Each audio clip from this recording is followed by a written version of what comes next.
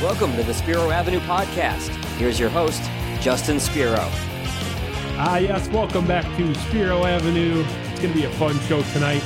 James Edwards III is in studio from The Athletic, and we got, of course, Jag running the board like a Hall of Famer, as always. Appreciate that. Oh, you're welcome. No problem. It is a jam show, and we got the goods today.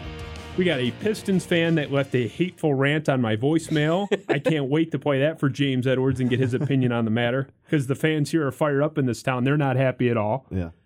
The Detroit teams are all terrible. We all know that. It's been covered. All four pro sports teams in this town are a complete disaster. And we have a pretty funny song to play at the end of the program. We'll save that for you at the end. Let me start with this. Direction in life, just in general, is a good thing. I think goal setting is a good thing in life. You have to have certain markers you're trying to hit. But the key is it has to be specific goal setting. If you keep it too general, I think you're going to fail.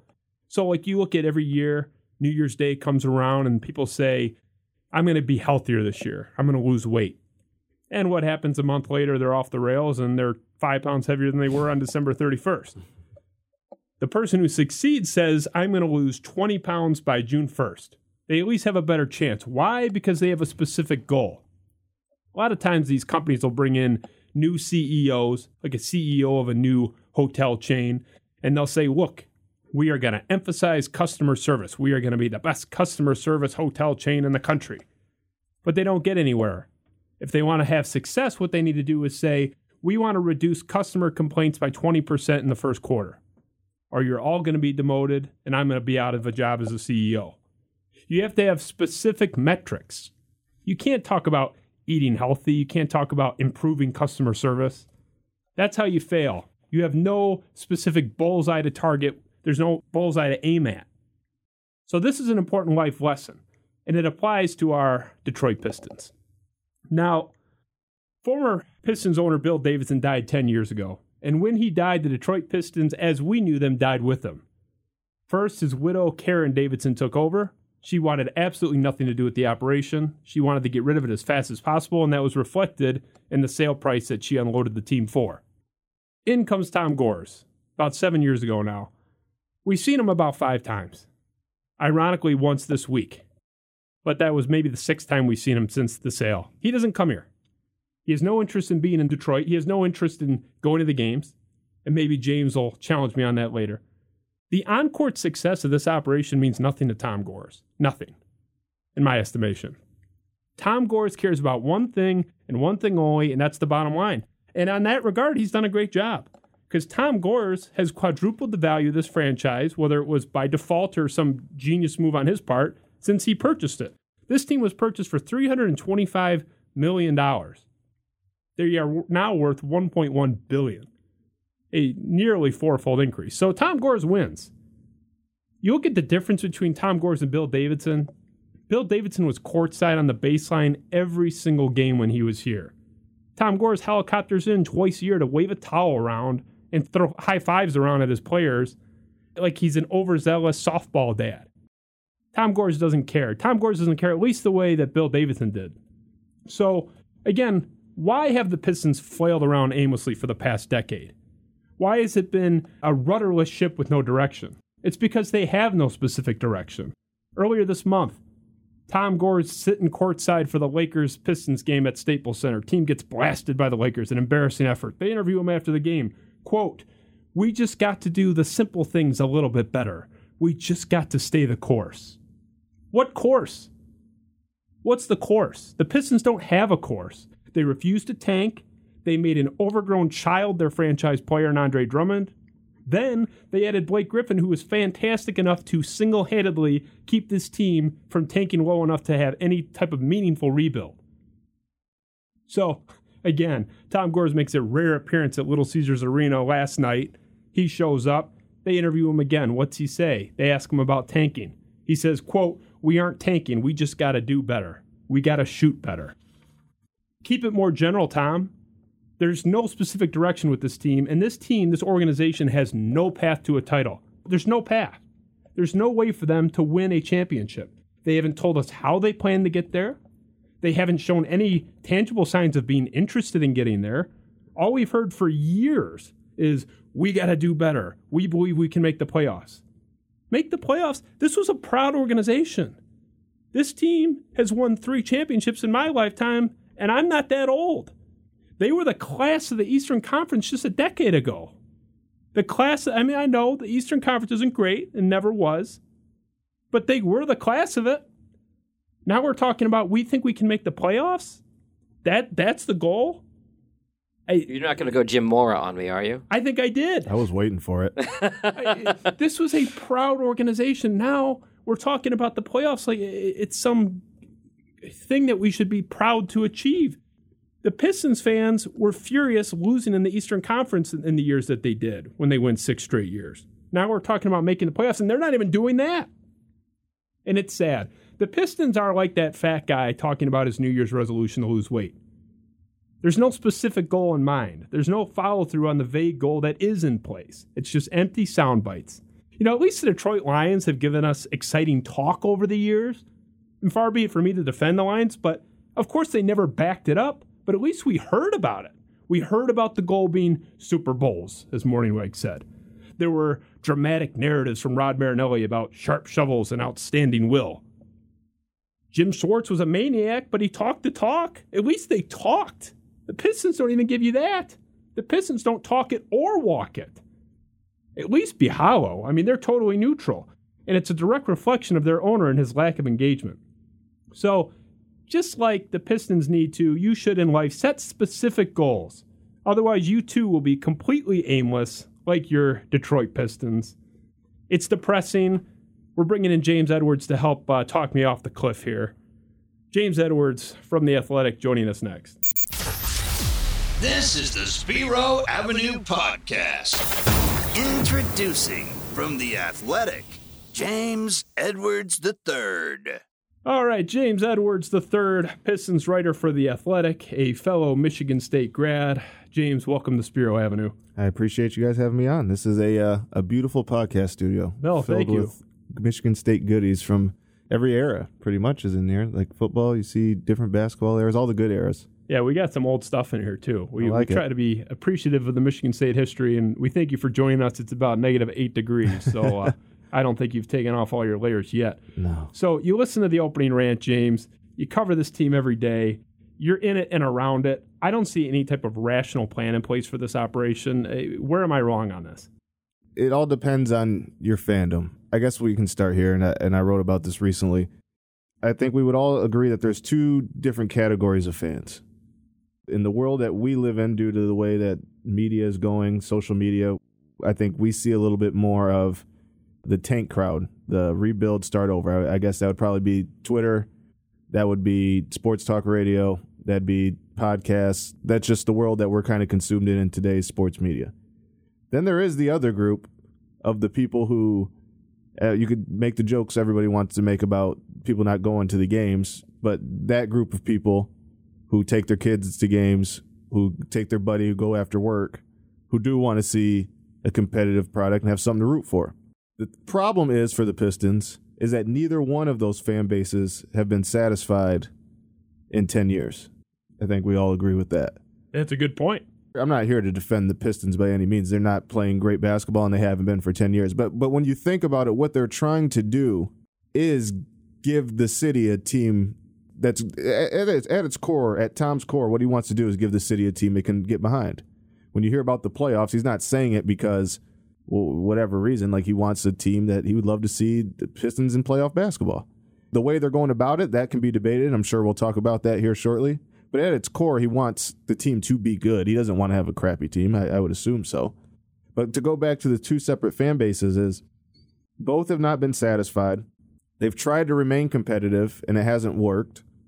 But now they have this guy in Blake Griffin who's so good that you are so close, if not this year, there's an actual possibility in the Blake Griffin window. And this is all assuming he doesn't ever ask for a trade or they don't trade him. This is assuming he's going to be here through the end of his contract. They are closer to appeasing one fan base, and you can always appease that fan base at the snap of a finger. If they want to appease the tanking crowd, they could do that tomorrow if they wanted to. But just because they tank doesn't necessarily mean they're ever going to get back to where they were. That's not a guarantee. I understand the whole process of rebuilding, and you hope for the best, and I think Philadelphia is the extreme Because, I mean, we've watched Phoenix win how many games for how long? We've watched Atlanta win how many games for how long? So it's not guaranteed that if you tank, you're necessarily going to get back to where you hope to be. There is a chance. It seems, quote-unquote, a better chance for teams like that. But they are close enough, and I think we'd all agree they're probably a perimeter creator away from being a pretty solid team and probably putting themselves in the playoff picture. They need somebody that can get their own shot outside of Blake. James, what's the path to a title, though? Because the goal shouldn't be to make the playoffs, right? No, I understand. I think they're already too deep in the hole. I agree with that. So at this point, so at this point, I think you take Blake. I would argue the best player the franchise has had since Isaiah. You can argue Grant Hill. I think you're right. I think it is Blake. Yeah. Okay. So we're in agreement there. Yep. You're close enough that you can finally appease one of the two fan sections that you have. It's only a 3-year window. Why not just go for that? Try to get in the playoffs. Try to get something to root behind in this small window. And then when that's done, you start over. I think that's an interesting perspective, and I never thought of it that way. And so that it is a good point. I will say I think you can appease both fan bases if you win a title or you're contending for titles, and they can have. For sure. You say, okay, we're going to choose this section of the fan base and make them happy. Why not make them both happy by contending for a title? There is 0% chance this roster, this core roster, can contend for a title. 0. 100%. I also think in this league right now, I still don't think anybody's beating Golden State. Right, but yeah. I don't think they're going to be the down. Sorry, the Boston native is just wishful thinking here. You guys got to worry about Milwaukee first. Yeah, and Toronto. Milwaukee. I'm a huge Boston fan in terms of just watching them play. I like a lot of the players, so I'm with you. I think they're going to be better this season than they are right now, and I think if Kyrie stays, they're going to be fine. But Golden State's really irrelevant to this conversation because if the Pistons did what I'm advocating for, Golden State's not going to be in position to be Golden State 3, 4, 5 years from now when the Pistons would be ready to roll. I'd rather have a 5% chance of having a roster construction that can win a title than a 0. We seem to agree that there's 0% chance this construction can do it. They're not even close. I mean, they haven't won a playoff game since I was still in college. I mean, it's insane. Right. And they keep running it back. And this whole idea of, we got to plug and play and have a respectable team to appease that fan base, I think you're right. I think that is what they're doing. But we've been doing that for 10 years. It's not like they tried to tank and now they're going back. What was the Josh Smith signing? I mean, what was the Allen Iverson? You can go down the list. Charlie Villeneuve, they've been trying to do that for 10 years, and they're spinning their wheels. Right. No, and to add to that, so I'm not the biggest tanker in the world. Like, I want everybody to tank because it's just not proven to work. Like, I understand, like, tanking for multiple years, and I think Stan said this to Valeni when they had their interview. Yeah, he did. Tanking for multiple years has not proved to work. Yeah, we agree that Philly's interesting, but are we all sure that Philly's, no matter what's going to be in the Eastern Conference Finals for the next 4 or 5 years? Are they for sure better than Toronto with Kawhi? Are they for sure better in Milwaukee? Are they for sure better in Boston? So it's like you did all this, and they're in a better position to move guys and maybe they're in a better position to do stuff for sure, but it's just not guaranteed to work. I mean, we're looking at Phoenix. That's probably where they hope they can land a Devin Booker type. I mean, I know they obviously passed on him, but you hope if they do a rebuild, you hope you can land on that and you have one guy. But how hard is it to build? I mean, we all agree that they're going to rebuild. It has to be through drafts. You hit on 2 or 3 guys. Either they turn into be really, really good players or you're able to flip them for a really good player. That's kind of what the goal is, and that's what Philly's done. I just think with Blake, with a player of his stature, his nationwide appeal, somebody that this franchise has not had since Grant, probably, because Grant went to Duke and Grant was commercials and all that. But I'd say Blake is probably, I was really young when Grant was in Detroit, but I would say Blake is maybe more popular. Maybe I'm wrong. Grant was pretty big. I mean, he was on Sprite commercials. Right. He was pretty big. Okay, so they're in this. It's not too far off of Grant. No, they're in the same galaxy for sure. So, like you said, they've been trying to do the same thing for 10 years and it hasn't worked. I think this should be the last phase of that. I think you roll with Blake. You see what can happen. I did a story when he returned to Los Angeles, and I talked to 10 people. I did a story on the fans and what they thought about Blake, what they think about Blake since the trade. I had 10 people tell me that they bought Pistons stuff because Blake is there. They still root for the Clippers, but they got League Pass to watch Blake. He's a star. You might as well. It's a small window. It's really not. I know people are antsy to get going. Even if they rebuild, it's still going to be longer than 3 years. It's still going to be a long process regardless. If they start tomorrow, it's still going to be a long process. So why not just go with right now, in the moment? You got the star you've desperately needed for years. Go through with it, see what happens, see if you can make some moves, see if guys can play better and up their value, you flip them. Maybe somebody like, I know Bradley Beal's not available. It doesn't seem like that, but you never know what happens. I know Tom said he'd go into luxury tax for a guy like that. Maybe there's a way you flip and you get a Bradley Beal, and the Pistons are right there in the 5, 6, 4 range. I know some people, they don't care about that, but there are a lot of people who would love to see their team be a 5 seed in the playoffs and put up a fight. Just take this window, make this the last stage of this process that they're going through where they're just trying to stay alive, stay afloat. When that's over with Blake, you start clean. Since we're talking about Blake Griffin, he's been in the news the last few days, reports here and there that he's unhappy, he wants out. Yeah, Blake Griffin has really endeared himself to the fan base and me just with his effort. It would have been so easy to pout, and he's had actually the best season of a pretty impressive career in this situation. Again, you cover this team. Do you buy the stuff that Blake Griffin's unhappy and wants out? Do you think his people are going to go to Pistons brass this summer and say, hey, get me out of here? I mean, I'm sure he's frustrated with losing, but from what I know and what I witness and just observe, he likes his teammates. He likes the coaching staff. He likes the front office. The person that threw that out there, I read this on Twitter, and there's ways to check, so maybe we can do it later. I don't remember what his B-Scoop NBA or whatever that guy was. I've heard he has 15,000 followers. Brendan Robinson, I think his name was. Yeah. To my knowledge, I heard 13,000 of those were bought. Oh, well, that's nice. So, and then I think in his tweet, it said Dallas and New York. Blake wants to win. He's not going to Dallas or New York. Yeah. Like, you know what I mean?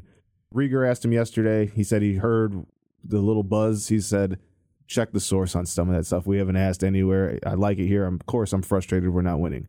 But if you watch him day to day, and I'm able to observe, him and Andre have a good relationship. Him and the young guys have a good relationship. Him and Reggie Bullock have a good relationship. I know people make something big out of the video thing with him and Reggie Jackson. They're fine. They joke around all the time in the locker room. His teammates like him. He likes his teammates. It's just they're just not winning. After games when they do win, it's a lot brighter locker room. And when you go in there when they lose, of course it's quiet. If anybody's in there smiling, then you have bigger issues. I wouldn't ever be surprised if he asked for a trade. Because if this stays the course and it's like this and he's wasting the best parts of his career, I'd totally understand why he'd ask for a trade. But if they're able to fix it and get it going, and he's able to be a star of a team that he helped figure it out, he grabbed the flag and walked in the front and helped his team reach its goals, I think he's fine with it. He's a professional. He's like the most consummate professional I've been around, and I haven't been around many.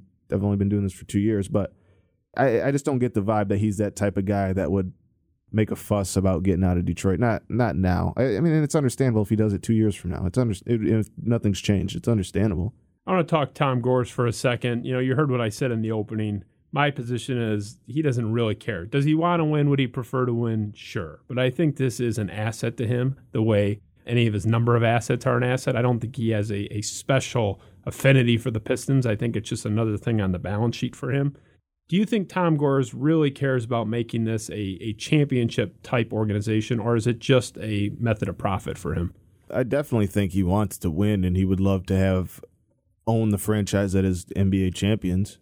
Just to go back to what you said in your opening monologue, I hear that a lot, that people are very upset that he doesn't come to many games.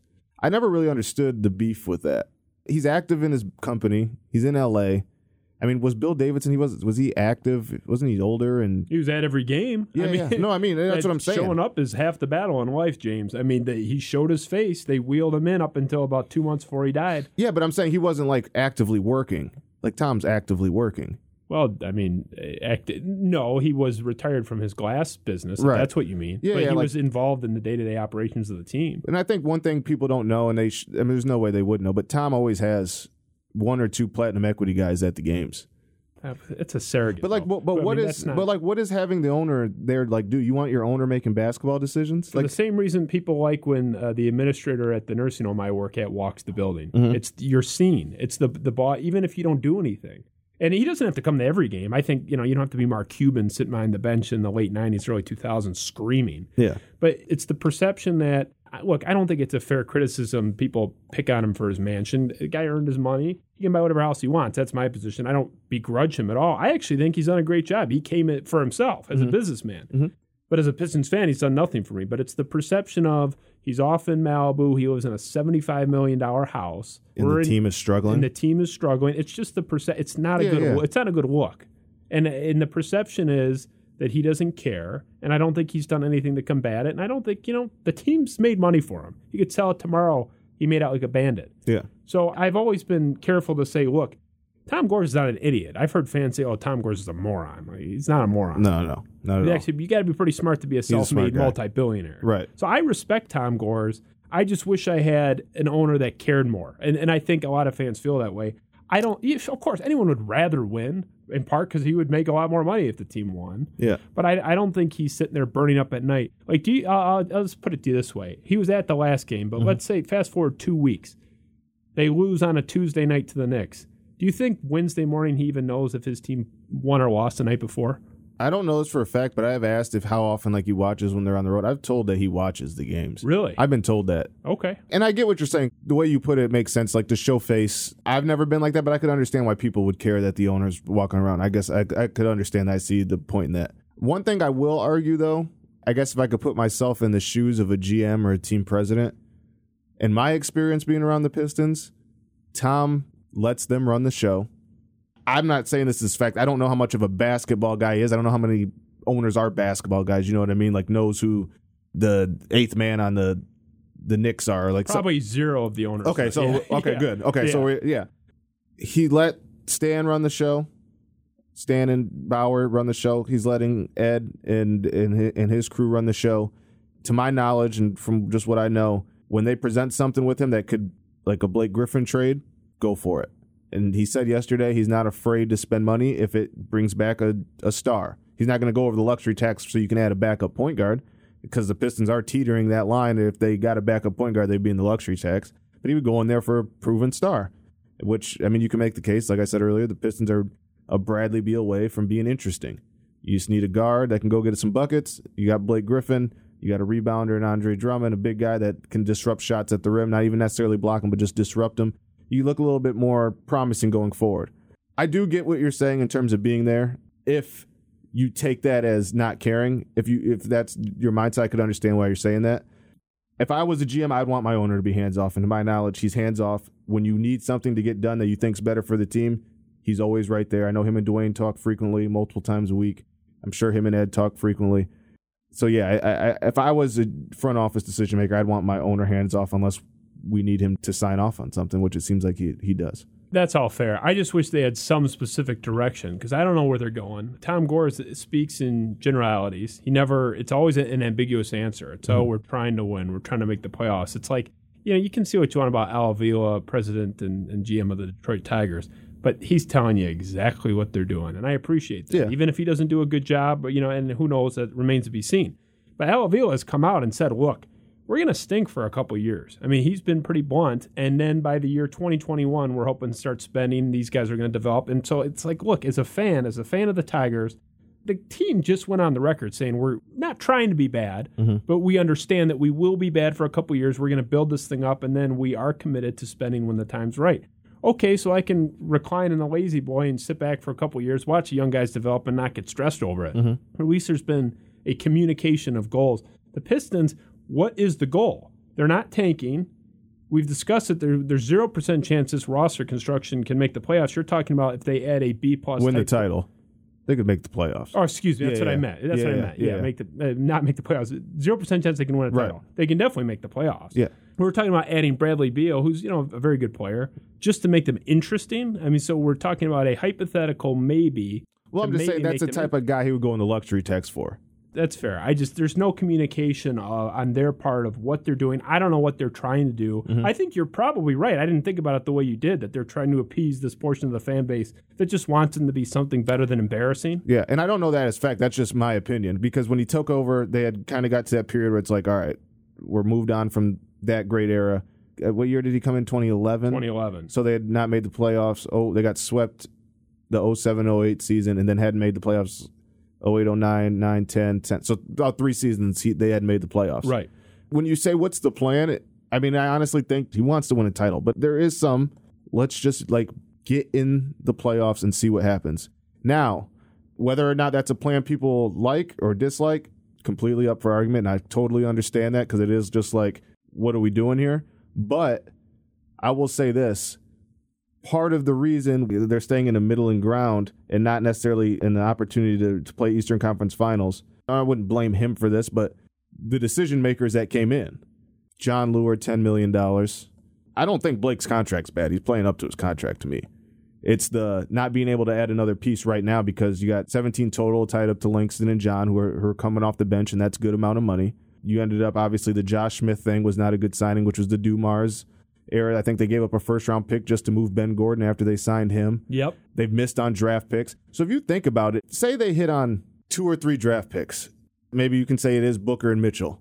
Okay, you got 2 really good players to pair with Blake. Or those are 2 players you can trade for somebody that's even better.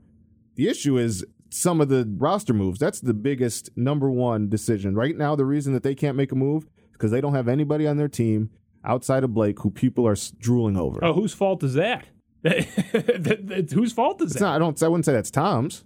It's his organization. Yeah, but he's not making the decisions. He's making the decision of who's going to make the decision. He's trusting the wrong people then, right? Well, that's what I'm saying. Who does the buck stop with here? It's not the usher. No, I see what you're saying. That's what my point was. He rolled the dice and gave Stan, who has never been a GM, great coach. I actually liked that hire at the time. Yeah, and there was a lot of people that did because he's a great coach. Yep. He's a great X's and O's coach.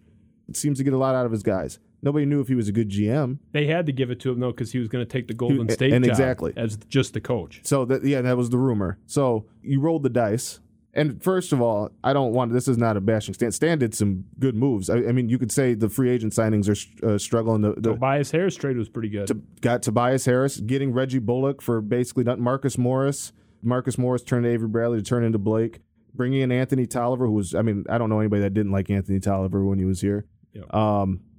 And I know nobody wants to hear this, but even getting Reggie Jackson, that's kind of where Stan's. Everybody thought his tenure in Detroit was going to live or die with Andre. It lived and died with Reggie Jackson on the surgery table. Because if you look at that playoff team, Reggie Jackson, I think, was averaging 18 points a game. He was the best player on a playoff team. 18-9. Yeah, 18 and 9. I mean, it wasn't just scoring. He was dishing. He looked really good when he got here. So he was the best player on a playoff team. That contract he got after everybody doesn't want to. It was a bargain. Yeah. So now everybody's complaining about it, understandably, but he's been hurt since then. Yeah. I think that's hindsight. I don't think I agree with you completely. Yeah. People don't talk about that. Yeah. And I think you're right. That hurts them. They got a guy that was really good, that makes a lot of money, that's now not as good as he was, still making a lot of money.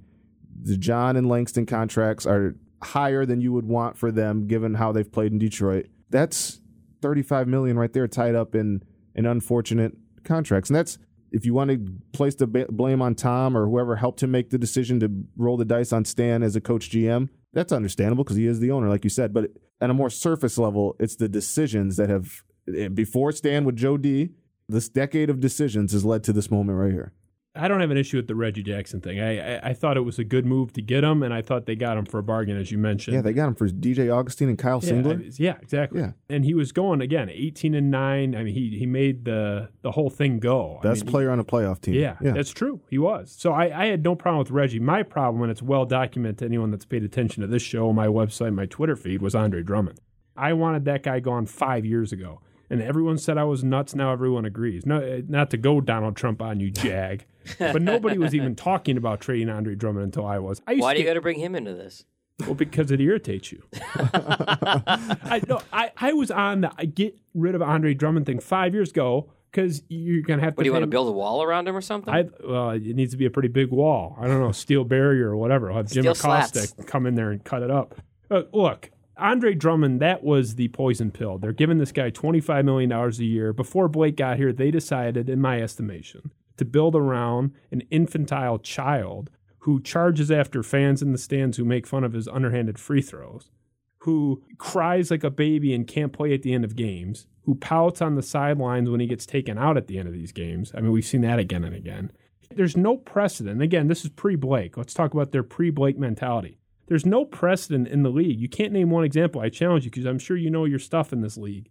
There's no precedent for a team that built around a guy that couldn't play at the end of games, that pouted on the sidelines, that had a deficiency so bad that he was unusable at the end of the fourth quarter, to the point where he's on the bench in the playoffs pouting against the Cavaliers. There's no precedent for a team that had that guy, that type of player, with those limitations as their franchise guy that went anywhere. Forget winning a title. I mean, God forbid. you win a title. I'm just talking about a team that contended for a title. There's no precedent in the NBA for that. Andre Drummond needs to be the third or fourth best player on a real team. I'm not saying he sucks. He's a good player. But they built this team around him. He was the franchise guy. And you know why I know that? Because he's the guy that was on the billboard. He's the guy that made the most money pre-Blake. He's the guy that was on the season ticket booklet on the cover. He was their guy. And they built around the wrong guy. And everything has come from that initial decision to back Andre Drummond as a franchise guy. And everyone said they were stuck. They have to pay him. They can't just let him walk for nothing. It's not what I was saying. I would have let him walk before paying him $25 million. Now, what I would have done, I would have traded him when he wasn't making $25 million. But I don't know. Where do you stand on Andre Drummond? And then we'll get to that call, because I want to get your thoughts on that angry call we got, too. But I'm interested to hear that. Tell me about Andre Drummond. So it kind of goes back to the Reggie thing. Obviously, in hindsight, Stan and Jeff couldn't predict that Blake Griffin would be coming down the pipeline. And to my knowledge, that deal came about like within 2 or 3 weeks of it happening. So as we talked about, prior to this kind of recent wave of three-point shooting, it was very much pick-and-roll oriented basketball. And as we saw, the Pistons were competitive in pick-and-roll basketball with Reggie Jackson and Andre Drummond, and they had some of the best pick-and-roll numbers. They were one, if not the best pick-and-roll tandem that year they went to the playoffs, they were in the top 3. So for Stan, who is a pick-and-roll coach who did pick-and-roll in Orlando, he's known for the pick-and-roll. I understand why he maybe saw that as the way that this team was going to be built. You put shooters around him. It just didn't work out that way with Reggie's injury. Dwayne comes in, and that's not how Dwayne really plays. I mean, Reggie's still doing pick and roll. That's like a narrative that's out there that people think he's not doing nearly as much pick and roll as he is. It's just different. It's not necessarily straight downhill type stuff. Andre is a guy that I think, like you said, he's not going to be the best player in a championship team. He is a guy that still only 25, very agile for a big, which you don't really see from the way he can kind of get out and guard point guards in the pick and roll and disrupt them. That's something that you can't teach. I think with him, the one thing he needs to do, and there's a couple guys on the Pistons team, is realize your strength and stick to it. I don't know this. I wonder if maybe the hook shots and the turnarounds he does is because he is paid a lot and he feels like that's part of the package that comes with being that guy. I think we would all agree that's not his strong suit. Even if he just took less of those shot attempts, people would like him a lot more. I think that's the biggest thing, is he does some things that the outside public knows are not his strong suits. He does them often, and if he just kind of reeled it back and just did what he's good at, people would love him. But it's the fact that he steps outside his comfort zone and it hasn't really manifested yet. And people forget, I know he's been around here for a long time, and he's played in the league for 7 years. He's still 25. He's still figuring out. It's a guy that played 1 year of college basketball. And I remember I did a story on him last year, and I talked to Jim Calhoun, and there was a really great quote he told me. He said, when he first met Andre, he's like, "Why do you play basketball?" He's like, because he's like, this Andre's like 16. I think he's like maybe even 14, 15. He's like, because my friends are playing it. I'm big. My friends are playing it.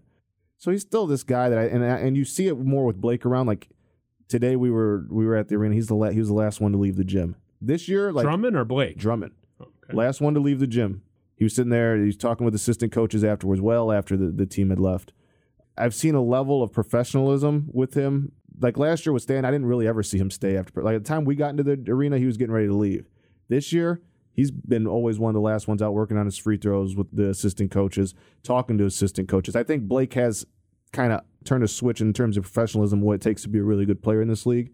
And I think there's one thing that gets lost in translation is how young he is, his background. He was a guy that was big, like go play basketball. He's figuring out the professional aspect of it. So I understand the frustrations early on. I do. I get it. Do you pay that much money for a guy that's a traditional center in a non-traditional league? So when you give that much money to a guy, you understand where the frustration comes from because that's a big chunk of money in your salary cap. But I do think he is effective at certain things. He just needs to – the next step for him is knowing what he's good at and sticking to it.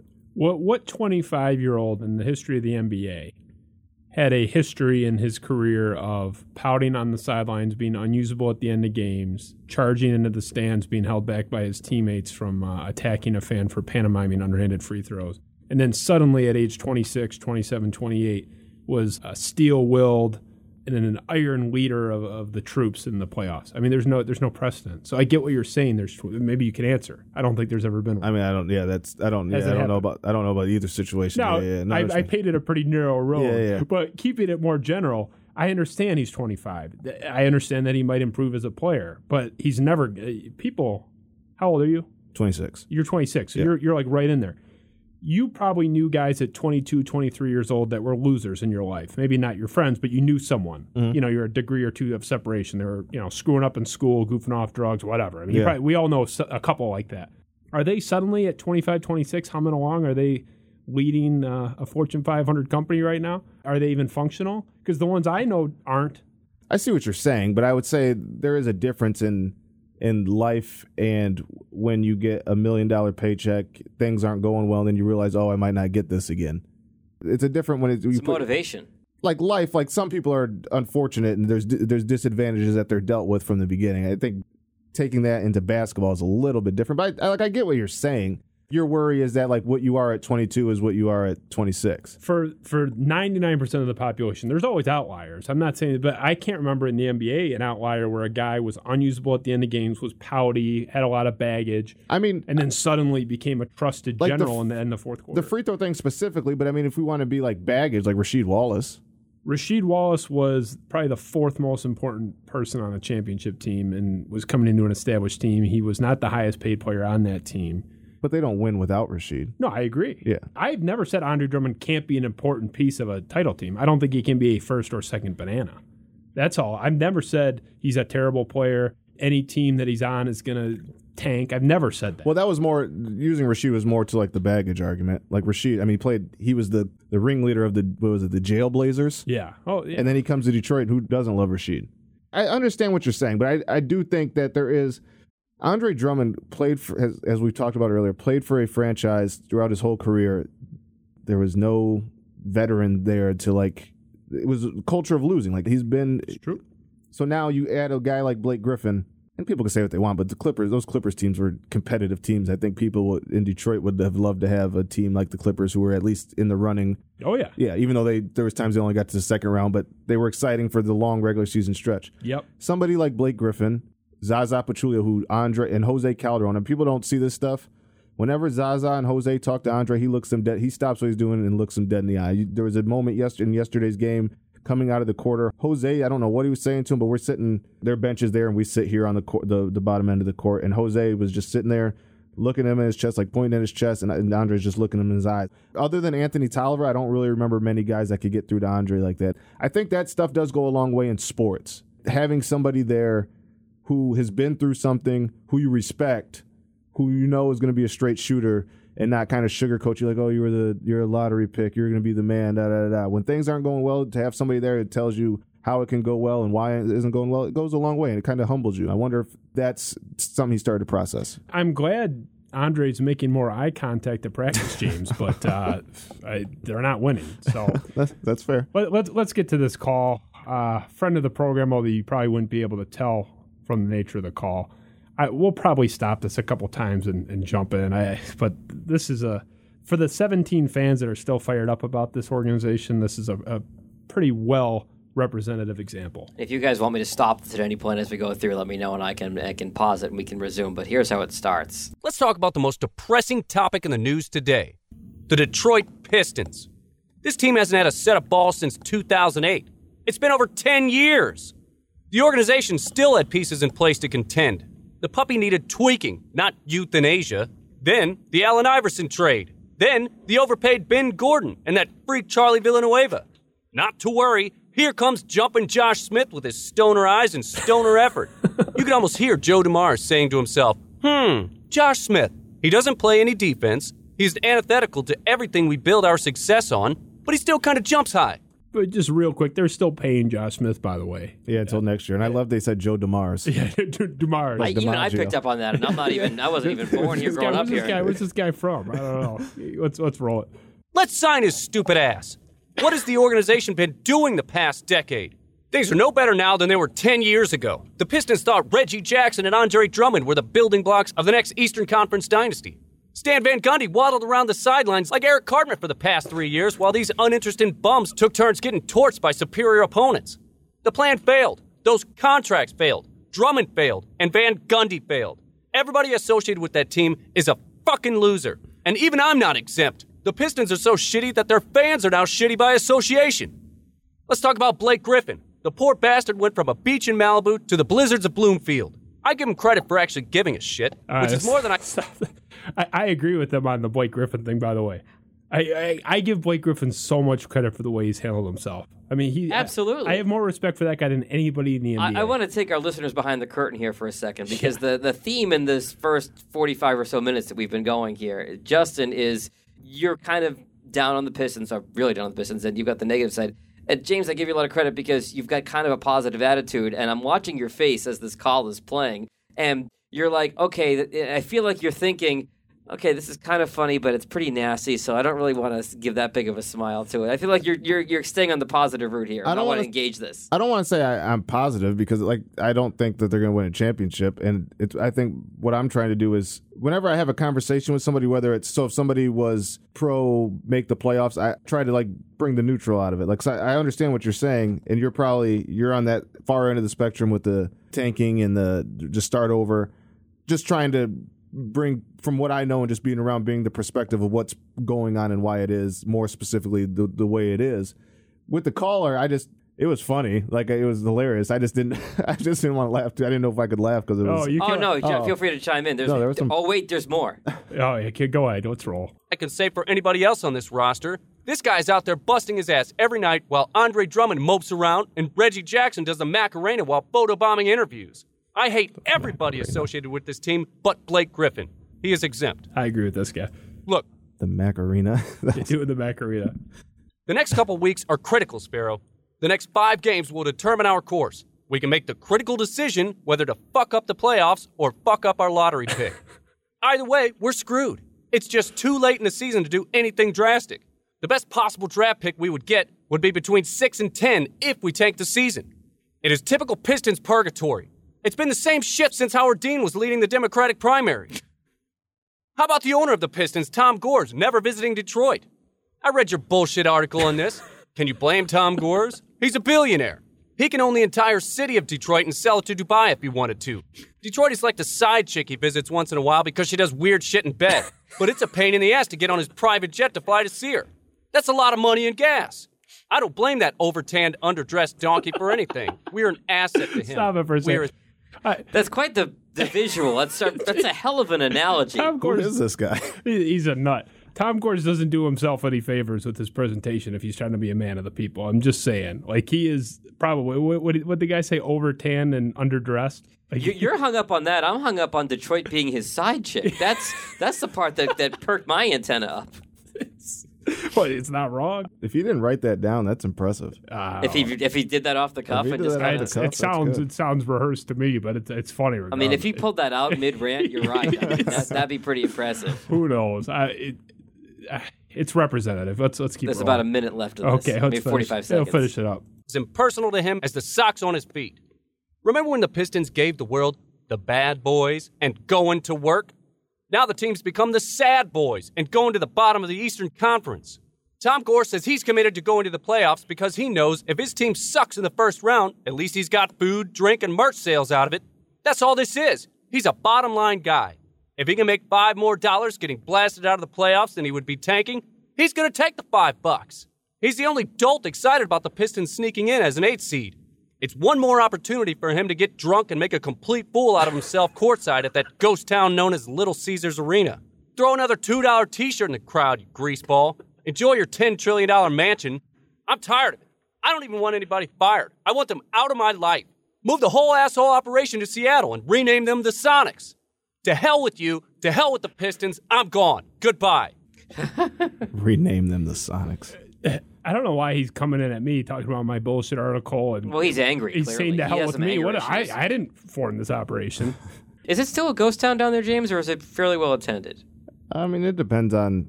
There are games that's pretty empty. There are games, depending on who's in town, the night of the week. Yeah. I mean, to me, that's come to be expected when you haven't won in 10 years. It's total apathy at this point. And that's the other thing with tanking. It's and the parking's very expensive. I think that's a huge part that people don't know. Yeah, it's terrible. terrible. In a park anywhere within a couple blocks is $40. Yeah, so if you want to $40. take your family, you are probably dishing out close to $200 to have a good time. Yeah. Is that even including the tickets? If you figure parking and then $20 for a hot dog and a soda? I mean, the tickets plus probably if you want to grab a drink, depending on how many family, like if you want to take your wife and your 3 kids, you're probably paying a pretty penny.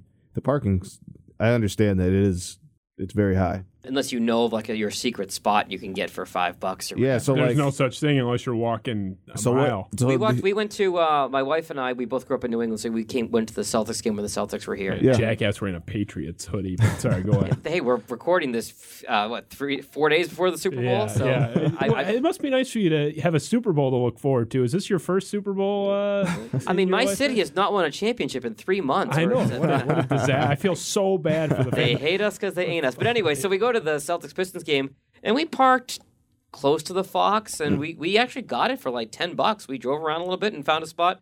Went a couple hours early, got dinner, went to the game. At the Fox, it was $10? No, it wasn't 10. It was one of the surface lots, but it wasn't far from the Fox. I think we had to walk several blocks. That's a unicorn. Everything around that stadium's at least 20. I mean, at least because maybe it was 15, but I think it was less than 20. And that's still a little bit of a hike. Yeah, but I mean, if it's nice, like I wouldn't do that walk today.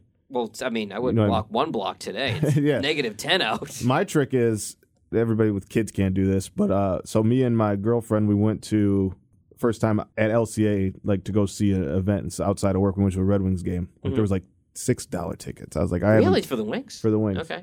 So we went up just to go. We bought it 30 minutes before the game. What we did was parked in Greektown. Yeah. People mover? No. Hop on a bird scooter. Oh. That's kind of cool. And just, it was fun. She liked it. So is that weird when you first get on it? I haven't done one. Is it like no? So when I'm on every city that has them, like on the road, if my hotel's downtown, I hop on the bird scooter. You have to drive in the streets, like it goes fast. It's fun. So if you want to have some fun and save a little money on parking, bird scooter is the way to go. Probably won't have fun at the game, but the trip to the game will be a real hoot because the Red Wings are in no better shape than the Pistons. They're actually worse. I want to talk, and we won't keep you too much longer, James. I want to talk a little bit about The Athletic before we let you go. Mm-hmm. I'm really intrigued by it. We've had Craig Custance, the editor-in-chief of The Athletic Detroit, on the program in the past. I was an early buyer into this. I think I was probably your 3rd subscriber. We appreciate you. Well, I think it's a great product.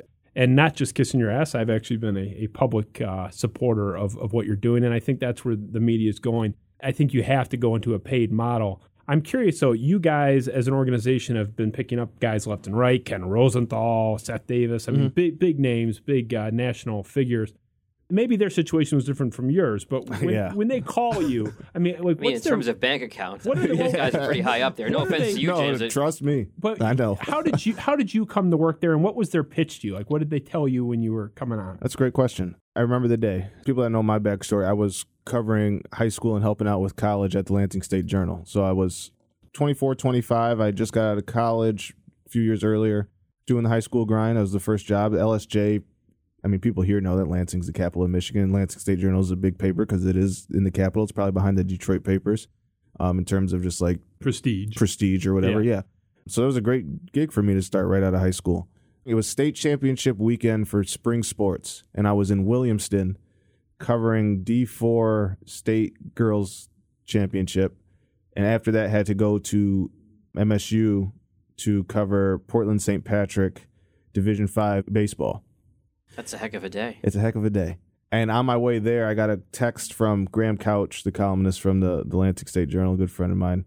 I don't know. He didn't talk you out of coming here. I'm shocked. Yeah. I feel to say I don't know where you stand with Graham, but I like him as a guy. I've met Graham. He's a great guy. He's a great guy. I love Graham. Personally, I'm a big fan of Graham Couch. He's a great guy. I just don't like some of his bits. I think the whole true road game thing. I'm not gonna rank his that drives me nuts. Which he's probably achieving exactly what he's going for. I think that's kind of a troll bit, but whatever. Yeah, anyway, yeah. Regardless, Graham's a great guy. He is. I agree with that.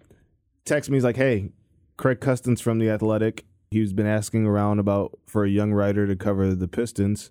Heard that your goal is to cover the NBA and that your name kept coming up to everybody he talked to. It's like, oh, okay. And I had heard of The Athletic. I know Scott Powers, who covers the Blackhawks for Chicago. That's Graham Couch's really good friend. So I know Scott fairly well.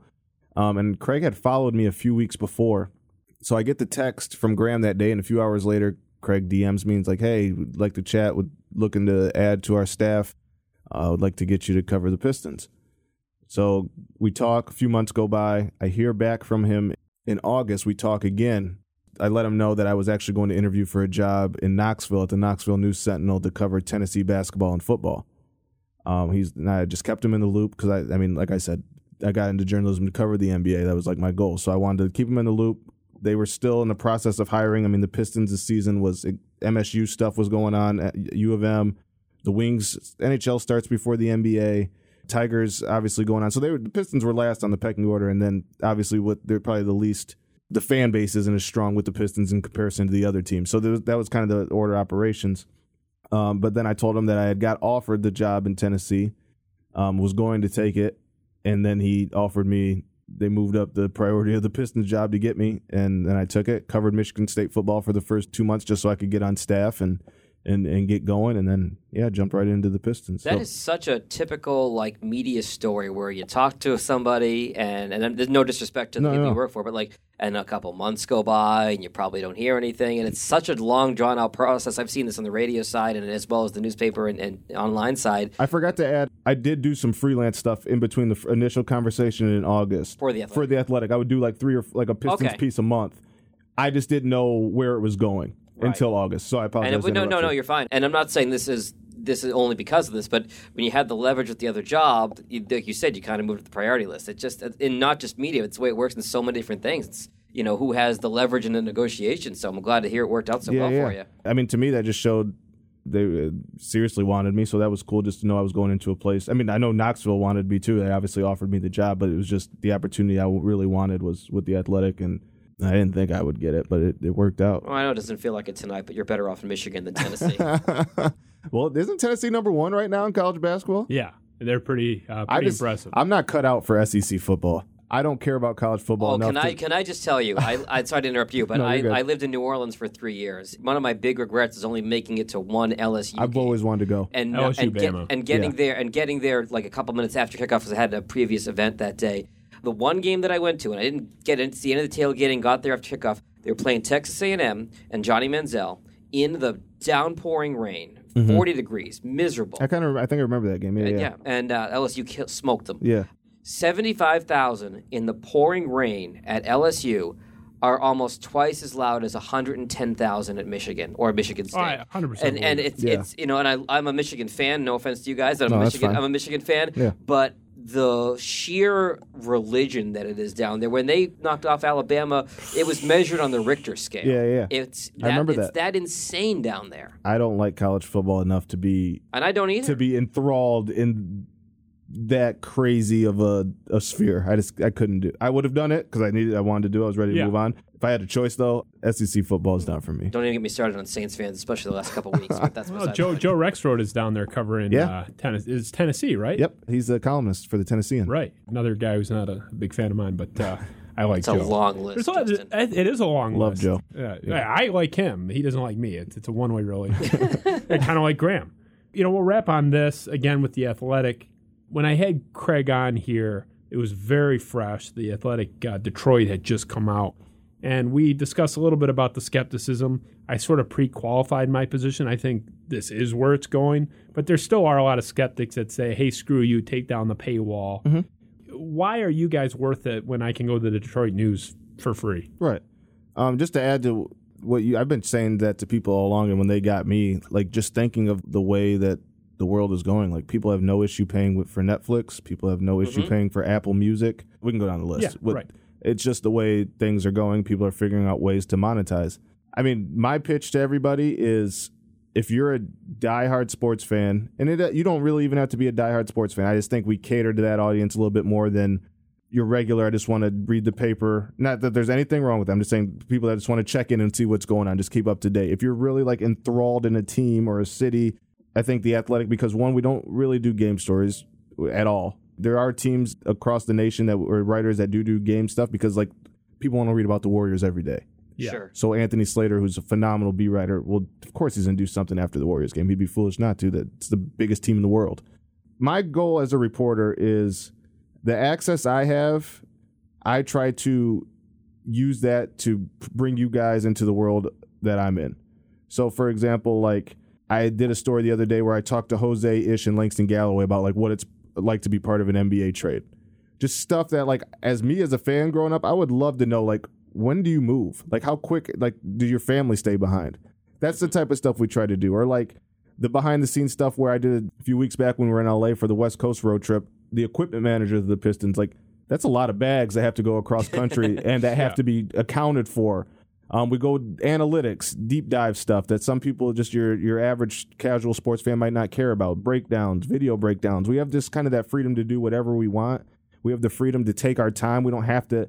If I have a story idea, I don't have to have it up tomorrow. I can take 3 or 4 days to make sure it's well sourced. I got every detail I need. I did that one more interview. Unfortunately, with the newspapers, the one thing that hurts is it's instant gratification. They have to have something in the paper tomorrow, even though now newspapers are catering online first. Something might be online on a Friday, but it's a Sunday centerpiece. Mm-hmm. You still have to make sure you have something in the paper where I can, if I don't want to write something off the game tomorrow, I don't have to. I can take 2 or 3 days, write something a feature on somebody in depth. If I want to go visit a guy's high school coach and see what he was like, I have that freedom to do that, and it's encouraged. So I just think we're able to kind of go the extra mile. And when we do put the product out there, it might be 2 or 3 days after we posted something else, but it'd be worth the wait. I have a follow-up question for you about The Athletic, and I think it's to your credit, just the way you described talking with the team and sort of sparring with Justin earlier. I think you do a really good job, even in this setting, just taking us behind the scenes and putting us there and with the team. So that's a credit to you. Great questions too. What I've heard, and I'll name drop my friend Matt Friedman, a mutual friend of ours, and he's been singing The Athletic's praises since the jump, just like Justin has. One of the things that he really enjoyed about it as a diehard Detroit sports fan is, if you flip on ESPN, there's East Coast bias. You're talking about Boston or New York or Golden State or whoever. That he felt like The Athletic did a really good job of focusing on markets that were underserved by these giant ESPNs. And how 100%. How much a part of that has been The Athletic's mission? I know it's expanding into other places now, but 100% early on that was the goal. I mean, you saw the wave that the NHL.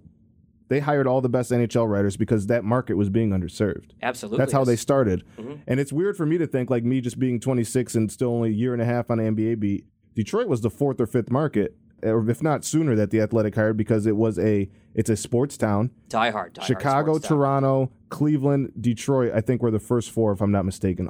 Kind of the same geographical region, the Midwest, but the whole flyover state mentality. Exactly. The flyover state where sports are 24/7, 365 because it's not always pretty outside. you need long work days, factory work days. You need something to root for. So that is the aspect. Those cities that are kind of, nobody talks about Detroit on ESPN really. Nobody talks about the Pistons, the Red Wings, the Tigers, the Lions.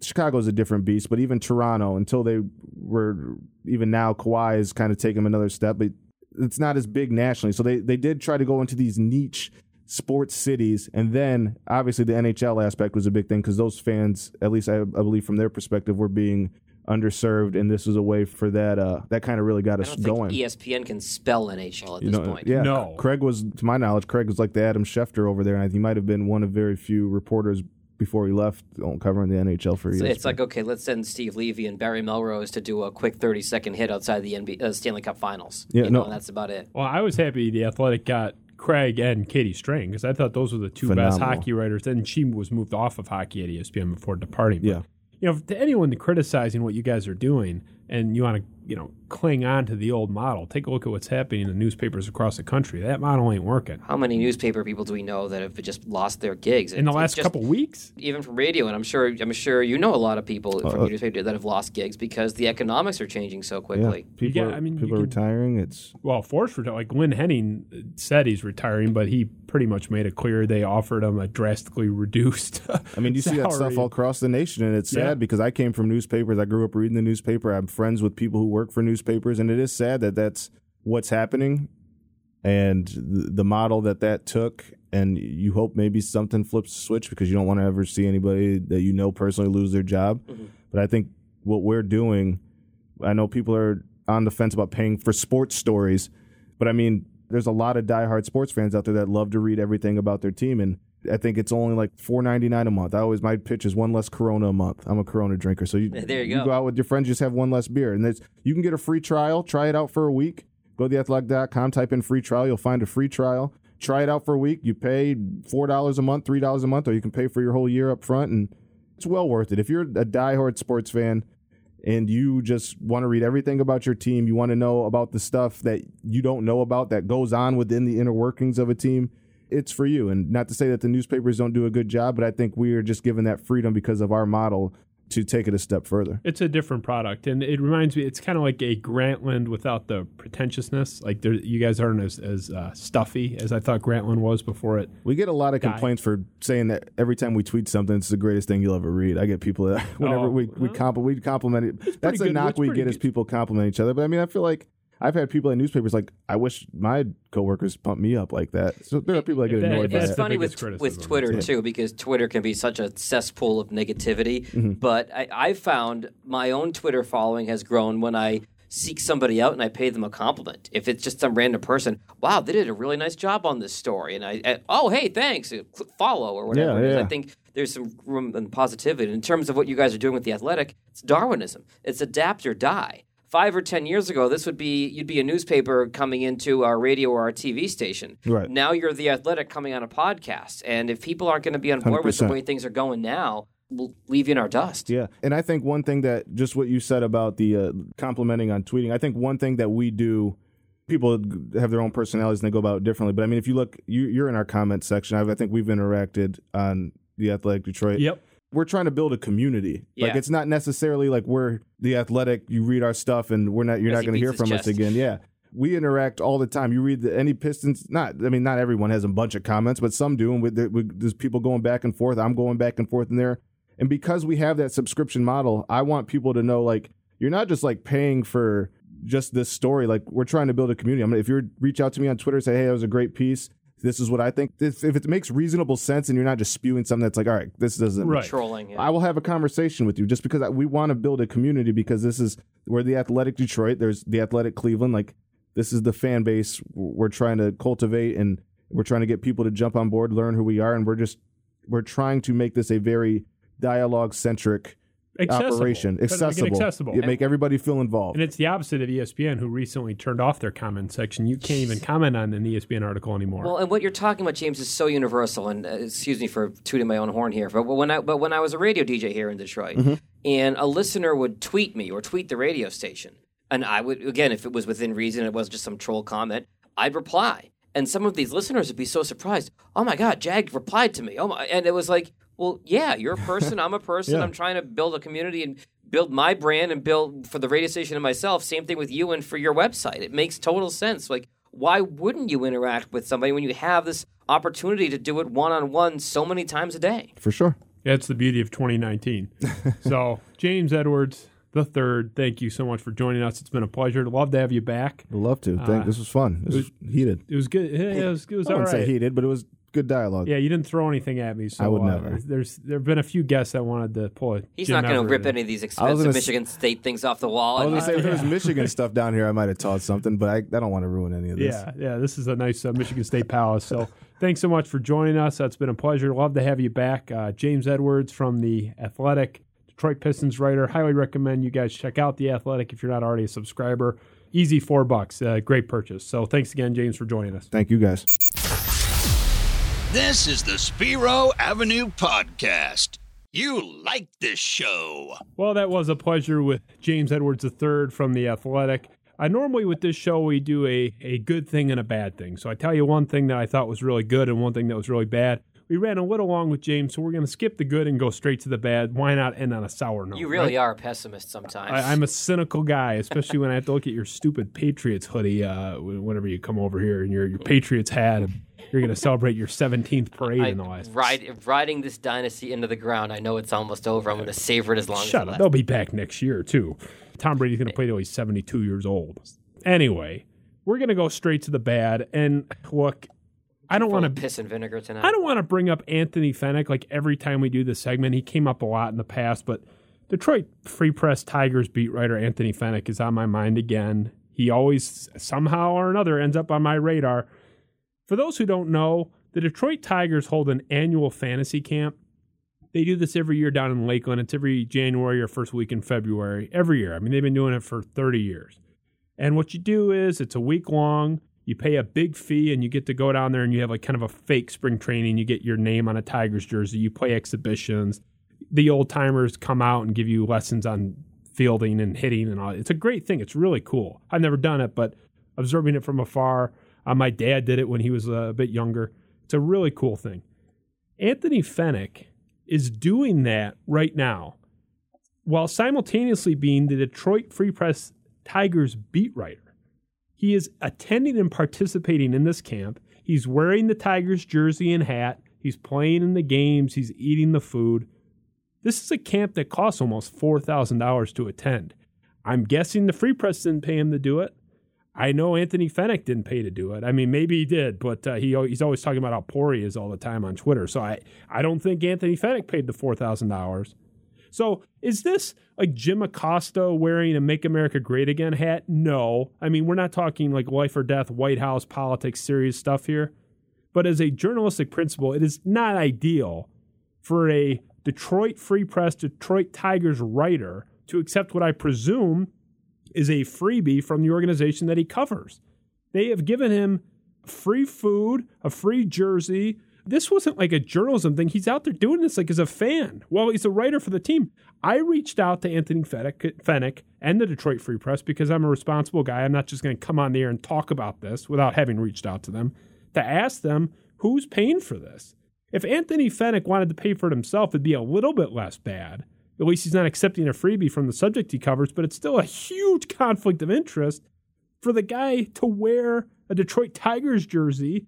He's playing this fun game back and forth with Jordan Zimmerman on Twitter about how bad he pitched, and Zimmerman's teasing him about how he didn't have his best stuff today. Ha, ha, ha. Like, look, I know this is baseball. I know this is not life and death. I know this is not someone covering the latest summit with North Korea. But at least pretend to have some principles. I mean, where's the Detroit Free Press on this? Why is this allowed? Of course, this is the same outlet that gave us Drew Sharp's plagiarism, Mitch Albom lying about Michigan State players attending a tournament game, Drew Sharp writing about a no-hitter that he didn't watch. So I guess I shouldn't have any higher standards than they're presenting, but I don't get how you have a guy who is ostensibly an objective reporter who's supposed to be completely unemotional about the team, wearing the jersey, wearing the hat, yucking it up with players on Twitter, and presumably accepting this for free, because Fenech and the Free Press did not respond. They did not respond to my seeking comment on this. So, no. Is this a big deal? No. But it's just another example of the reporters in this town are way too close to the teams they cover. They're way too friendly. Can I play devil's advocate with you here a second? Please. Because I see where you're coming from. If the team is giving him this massive freebie, it does hurt his objectivity. But you're telling me he's going back and forth with Jordan Zimmerman. He's building a relationship with Jordan Zimmerman. He might be able to get a quote during the year that somebody else might not get. He's definitely doing that. Good for Anthony Fenech. Is he getting a better relationship with some of these guys to get better access for stories? Oh, he is, and it's paid off for him because there's a reason why anytime there is a Tigers leak, anytime there's a local story that breaks that is favorable to the Tigers, leaks are always strategic. You probably know this as someone with a background in this industry. When something comes out, it's not like somebody hacked the email or like there was leaks come out strategically because somebody wants them out. Anytime there's a favorable Tigers leak, so-and-so players being unreasonable with their demands or whatever, it's always Anthony Fenech because he's in the bag with the team. Avila gives him everything. So you're right. It absolutely builds the relationships, but it's only going to be to the point where he can be used strategically for their benefit. It's not to my benefit. He's just a pawn for the Tigers to get their message out. Where do you draw the line? If you are working as media covering a game, the team putting out a spread for you, the nice little media buffet, is it wrong to eat the free food from the team? No, I don't. I think that's a fine service to provide as a general method. But unless you're going to have every single reporter come down and get free food and a free trip to Florida and a free Tigers jersey with their name on it, the optics of it are bad. I understand. The optics are bad, but if you don't know 100% who paid for this, you're getting really worked up about this when you don't know for sure that the Tigers paid for this. Even if he did pay for it, why is the writer for a team... Maybe he's doing a feature story on it. Maybe he wants to experience it. He's wearing a Tigers jersey. Do you think that it'd be appropriate if... Are you not allowed to be a fan of a team that you cover? You should keep it under wraps. You shouldn't be waving the pom-poms. See, that's where I, think about... What did they teach you at Syracuse? I knew you were going to go Where there. are your principles? I told you Michigan State's the best journalism school in the country, and this is why. The fact that you would defend this, God bless you. I'm just playing devil's advocate. I'm not saying it's right. So you don't actually believe this stuff. I'm not saying it's totally fine for him to take this massive several $1,000 freebie if it came from the team, but I'm just trying to play the other side and think about this. Even if he paid for it, if you value your objectivity at all, there shouldn't be pictures of you wearing Tigers gear available unless it was before your days, if it was 19 years old or whatever. But you shouldn't be posing for pictures in any context wearing Tigers gear when you are ostensibly an objective reporter covering the team. I think you're just being really old school with this, and you're being highfalutin in a way that Syracuse people get the reputation for. I'm being principled. Some principles never die. They don't age. Some principles are good to maintain over time. If a person covering my team is a fan of the team, I'm okay with that. So because you're Boston, and all you Boston people are homers. Have you listened to WEEI? The Patriots either won. I listen to the sports up, but that's beside the point. They either win every game or they were cheated. It's just like the Michigan fan base. No, you go. You guys are the second worst fan base in the world. No, we lost 3 Super Bowls and legitimately lost all 3 Super Bowls. We weren't cheated in any of those. Okay, I hear a lot of complaining from Bill Simmons about David Tyree and David Tyree pulled an absolute miracle catch, Syracuse grad, by the way. And sometimes the ball doesn't bounce your way. Anthony Fenech should not be wearing a Tigers hat and jersey and yucking it up with the players on Twitter back and forth with banter. It's crossing the line. It's inappropriate. Is it a big deal? No. Is it a good look? Also no. I just think there's a lot of stuff in this world for you to be pissed off about, and this is a Detroit sports show. It's not one to seize on. This is a Detroit sports show that in part serves as a watchdog for the local Detroit sports media. This is my beat. And this is like me wearing a Detroit Free Press shirt and hat and saying, "Oh, Fenech, LOL," and then I'm going to write an objective piece on him. I mean, you totally undermine yourself. He's doing himself a disservice, although Anthony Fenech has never been accused of taking himself seriously. Anthony Fenech is going to be on the show again, never as a guest, but as a topic.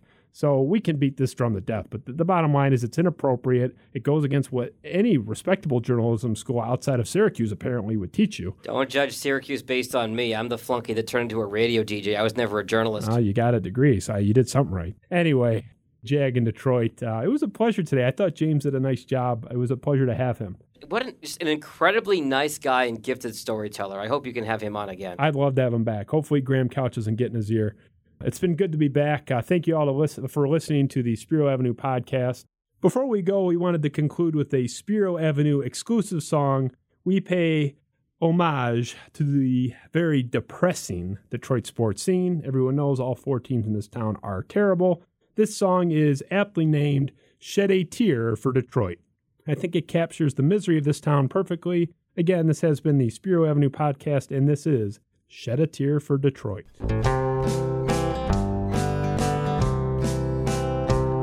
All sports fans and I are in misery. Lions, Tigers, Red Wings, and Pistons.